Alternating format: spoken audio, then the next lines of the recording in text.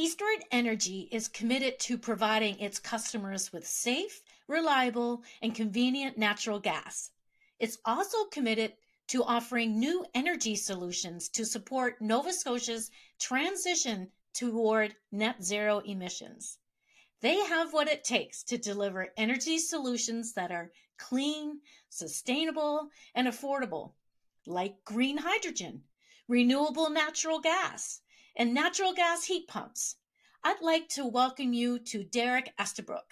He's the Vice President of Marketing and Business Development at Eastward Energy.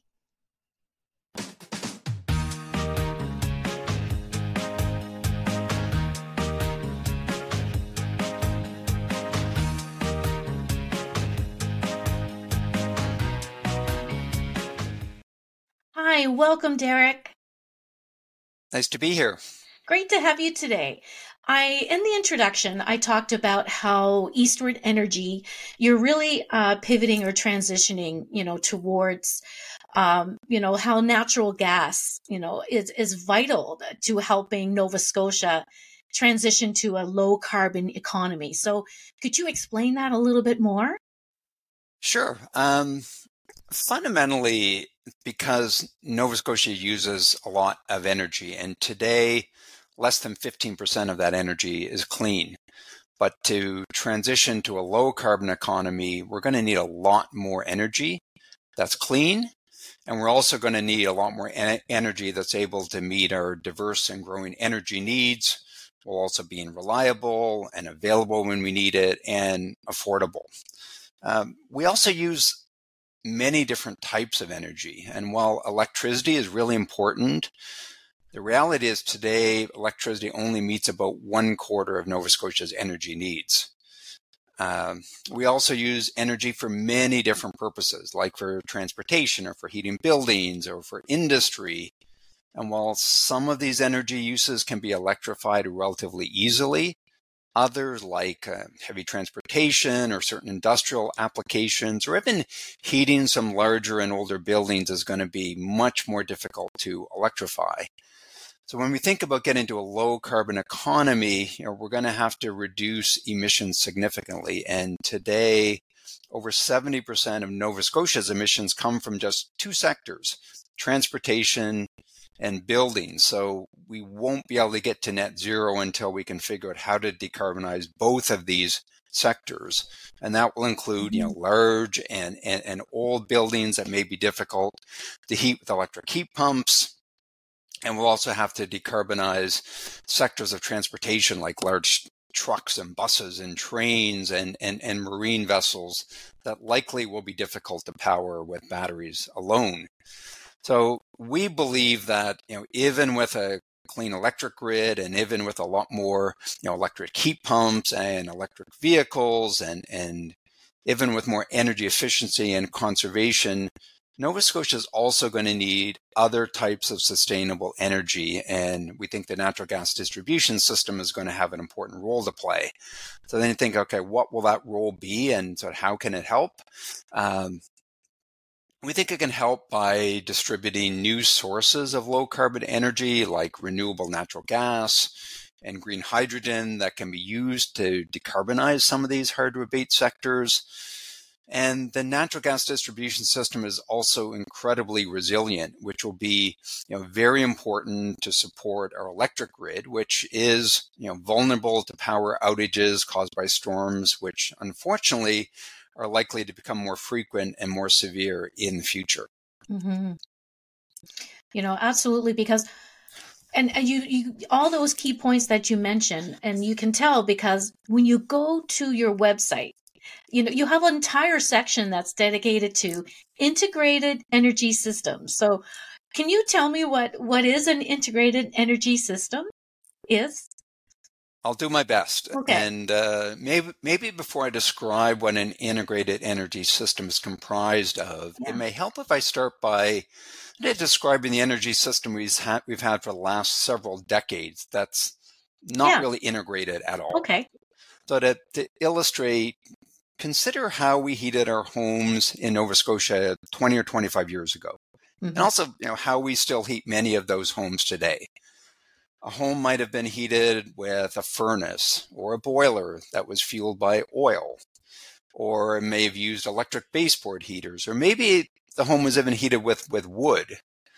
The oil likely came from the Middle East or other parts of North America and then transported here by ship or by pipeline. Mm-hmm. The electricity, while probably produced here, was likely generated in a coal or oil-fired plant using fuel that was imported here from somewhere else. And wood probably came from the wood pile out in your backyard. And all of these different types of fuel were similar in that they were sort of brought here, often from far away, but they could also be stored in large quantities for long periods of time until they were needed, typically in the winter. And all of these fuel sources were also dispatchable, meaning as much supply as was needed, could always be available to meet immediate demand, which would go up or down depending on the outside temperature. So on really cold days, lots of coal or oil could be burned to produce a lot of electricity. Enough heating oil for a month or more can be stored in an oil tank at your house and then used directly in your furnace or boiler. Or you could throw more wood in your wood stove to crank up the heat. So what we didn't really have to match energy production with demand in real time because we could use long duration, fuel storage to fill the gap. And this is fundamentally why fossil fuels have been the backbone of our energy system for over a century. But then if we look ahead 20 or 25 years toward a low carbon energy system, the backbone of which will be mostly clean or renewable energy. Mm-hmm. And this system will have to be much different than the one I just described, because to get to net zero emissions, we'll need to completely transform how all of our energy is produced and stored and distributed and used.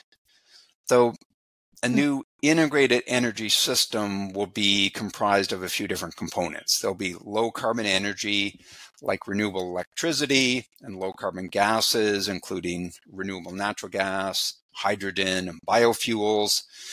It will still have energy infrastructure like pipes and wires and energy storage, but it'll also have new, more energy efficient technologies like electric vehicles, and they'll be both battery electric and fuel cell electric. We'll also have heat pumps and hybrid heating systems. And all of these parts will have to work together in very complementary ways to optimize energy production, short and long-term storage, distribution, and consumption in ways that can create a much more efficient and sustainable energy system. And this more integrated system should also be able to address the challenges that will be associated with the intermittent nature of many renewable energy sources, while still providing kind of energy solutions for some of these sectors that are going to be hard to decarbonize, like industry and heavy transportation. Interesting. What would you say are the three key benefits of an integrated energy system? Well, I'd say that perhaps the most important benefit of an integrated energy system is that it may be the only, or at least the most feasible, and resilient and most affordable way for Nova Scotia to get to net zero.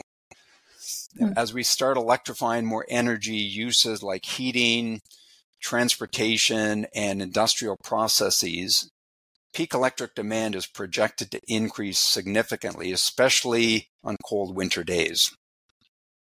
Canada's energy regulator recently projected that Atlantic Canada's electricity demand is going to grow by over 60% by 2050. And just to put that in context, to keep pace with that amount of demand growth, we would need to build another hydroelectric facility the size of Muskrat Falls every 5 years for the next 2 decades. So an integrated energy system can also help mitigate the projected increase in peak electric demand by using some low carbon energy technologies that can complement electrification. Think like gas heat pumps that work much like electric heat pumps to provide space heating and hot water for buildings. The system will also include hybrid heating systems that they combine an electric heat pump with a backup furnace or boiler with a smart controller that connects the two and can switch from the electric heat pump to the backup furnace or boiler during cold temperatures to help reduce peak electric demand. And this will ultimately lower the amount of new electric generating capacity that would otherwise be needed to meet increasing peak demand. One of the other things that a more integrated system does is it can optimize the use of both wires to distribute electricity and pipes to deliver gases, whether that's natural gas or renewable natural gas or green hydrogen. Mm-hmm. And it will be more resilient because almost all of the natural gas infrastructure is located underground where it isn't vulnerable to severe weather events. And so as a result, a typical natural gas customer in Nova Scotia only experiences a 1-hour service outage once every 70 years. So it's a very resilient system. An integrated energy system will also be able to decarbonize these sectors that will be difficult to abate directly with electricity, like heavy transportation and high temperature industrial processes. And we'll do this by converting renewable electricity into green hydrogen that can provide low carbon energy that can be used in these sectors. As we think about heavy transportation as an example, it will be one of our biggest decarbonization challenges. Here in Nova Scotia, we use about 700 million liters of diesel fuel every year, mostly for trucking and transit and marine applications. And while some of these heavy vehicles can be electrified with batteries, probably hydrogen fuel cells will be a more practical zero emission alternative for applications like long haul trucking or trains or long transit routes and even some marine vessels. Mm-hmm. Interesting. We've had previous guests who said the same thing about hydrogen. It's really great applied to heavy transportation, that sort of thing. Energy storage and linked electricity and gas grids, they'll be important components of a more integrated energy system, like you just explained. So can you tell me how energy storage and linked electricity and gas grids will help increase the supply of low carbon energy? Sure. Well, much of the projected increase in clean electric generation in Nova Scotia will be from renewable sources like wind and solar that are intermittent, meaning they produce electricity only when the wind is blowing or only when the sun is shining. And adding significantly more intermittent generation is going to create challenges as we try to align electric supply and demand. If we have too much supply, that can result in electricity being, more electricity being generated than the grid can handle. And so when intermittent generation exceeds demand, that surplus power must be either stored or curtailed. Mm-hmm. In reading Nova Scotia's 2030 Clean Power Plan, for example, it calls for the addition of over 1,600 megawatts of new wind and solar generation on an electric grid that today has capacity of about 2,800 megawatts. So, huge growth. Yeah. And while new battery storage can help balance short-term supply and demand, Nova Scotia Power's latest integrated resource plan forecasts that 30 or 40% or even more of that potential generation from wind and solar may need to be curtailed due to a combination of factors, but essentially because there will be times of year, like in the spring and the fall, when the available supply of power will significantly exceed demand. We think that instead of curtailing surplus renewable electricity generation, we should be using it. So, we can use that surplus renewable electricity to produce green hydrogen through electrolysis.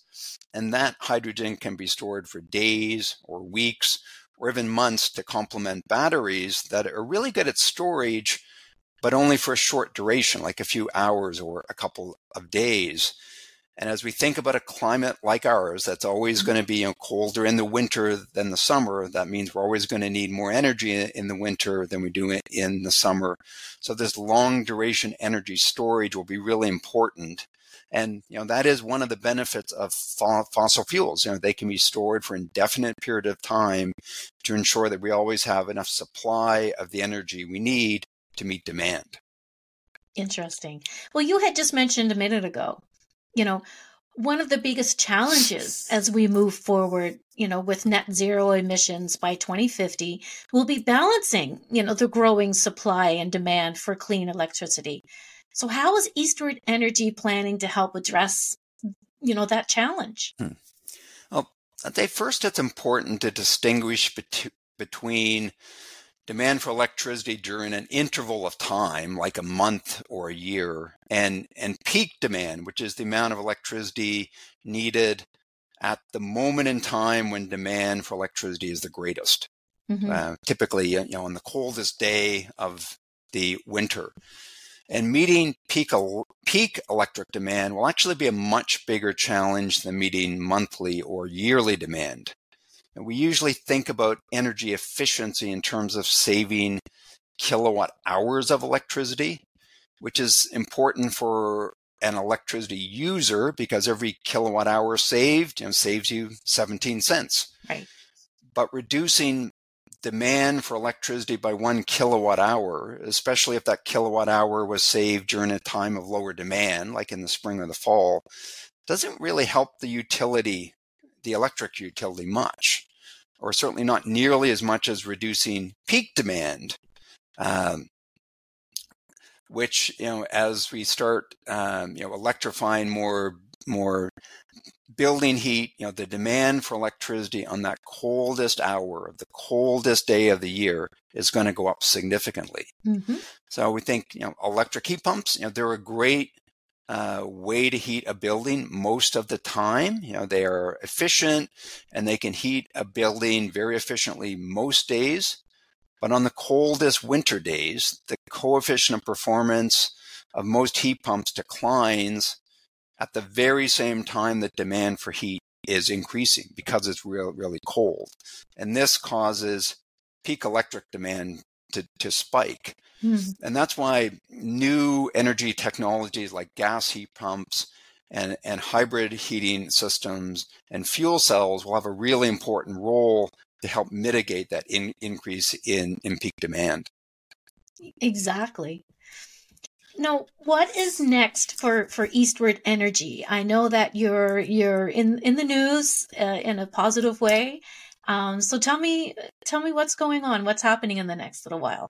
Well, there's a lot happening. We're working to bring many of the sustainable energy solutions that we've been talking about for the last few minutes to life. And, we think these are energy solutions that Nova Scotia is going to need to get to net zero emissions. We're undertaking a significant project right now to test several different types of natural gas heat pumps for different types of buildings, ranging from multi-unit residential buildings all the way down to smaller single-family homes. We're also starting some work with some other energy stakeholders here in the province to look at how hybrid heating systems can support the electrification of building heat by helping to mitigate peak electric demand. And maybe the most exciting project that we're working on is the development of a proposed green hydrogen project here in Halifax that will produce hydrogen that can be blended into our natural gas distribution system. Mm-hmm. And hydrogen from this facility could also be used in the heavy transportation sector. So we can deliver that hydrogen through our pipes and then used in fuel cell vehicles in the heavy transportation sector, like at the Port of Halifax or at Halifax Transit. And you may have heard that Halifax Transit is committed to transitioning its full fleet of over 300 diesel buses to a zero emissions bus fleet by 2030. And that will likely be achieved through a combination of battery electric buses and also high hydrogen fuel cell buses too. So I guess I would conclude by saying it's really impossible to predict exactly how Nova Scotia and the rest of Canada is going to get to net zero. But we're confident that whatever way that is, that Eastward Energy is going to have an important role to play. Excellent.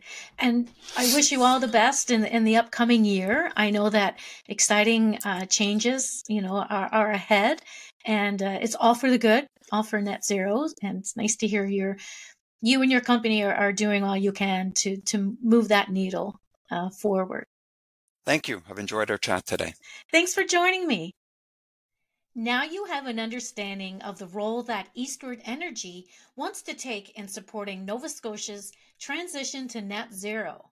Thank you, Derek, for explaining the components of an integrated energy system and the role of energy storage. Join me on the next episode. And speaking of episodes, these are sponsored by Smart Energy Halifax, a clean technology event that's now open for registration. I appreciate your time today. Join me next time. In the meantime, I'm Maria McGowan.